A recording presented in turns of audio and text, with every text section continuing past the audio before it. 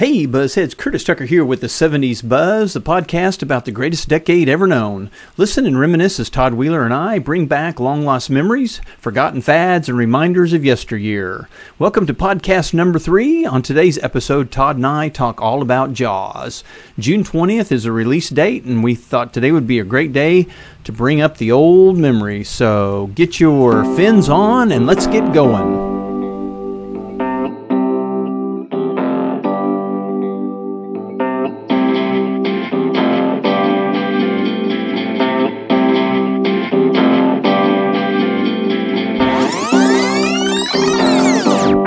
The number you have dialed is not in service at this time.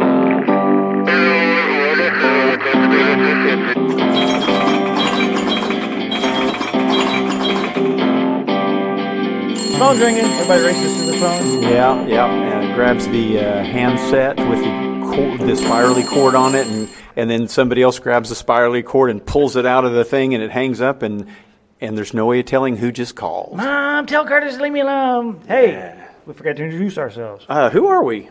You are Curtis Tucker. You're Todd Wheeler.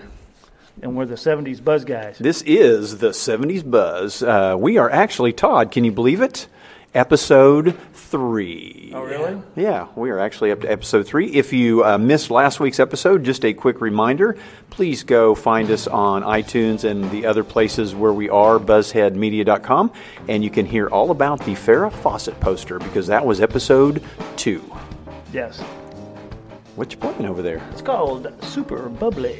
Oh. Hey, we were going to do an episode about food tonight, but if you're listening to this, and I'm sure this is like months down the road from when we recorded this, we were actually recording this on June 20th, and so we changed our show, our podcast, to Jaws, because Jaws was released on June 20th, 1975. And as we all know, this is the 70s show. Woohoo! Oh, the 70s. The 70s. June 1975.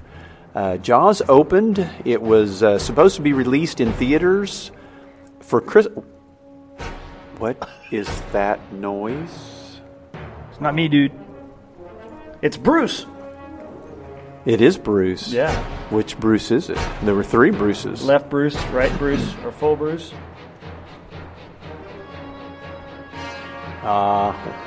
Brings back so many memories. Yeah, so this week's episode is all about the movie Jaws. It was released on June 20th, 1975. It was based on a book written by Peter Benchley. And it was turned into a movie and directed by Steven Spielberg. So... Yeah, I think we lost Facebook. Oh, we did? That's okay. I'll work on that in my spare time. The trio that basically carried the movie, Roy Scheider, he was Chief Martin Brody, Robert Shaw was Quint, and Richard Dreyfuss, who I think was a perfect actor to fit the role of Matt Hooper. Yeah, originally he didn't want to do it. He did not want to do it, and they must have had a list of like 6 top name actors that they asked, or they had in mind for that, and then the movie that Richard Dreyfuss had done, he found out that didn't look like it was going to go as well as he thought it was, and so he said, "Hey, can I have my job back?" And so they let Richard back into the role of Matt Hooper, and I think it was, one of his best roles. I thought it was great. So, just a little history on Jaws. It was nominated for several Oscars. It won for Best Sound, Best Film Editing and Music, and Best Original Dramatic Score. But it was also nominated for Best Picture of the Year in 1975. Can you imagine that? Jaws, Best Picture, 1975. Yeah, it actually started the whole summer blockbuster phenom. Now, it didn't win. Any idea what won that year? No, but I'm sure you'll tell us. I don't know. I don't know.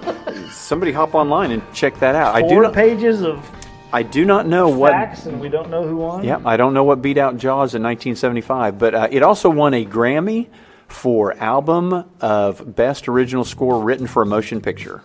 We should guess. Who do we think won? In 1975, what beat out Jaws?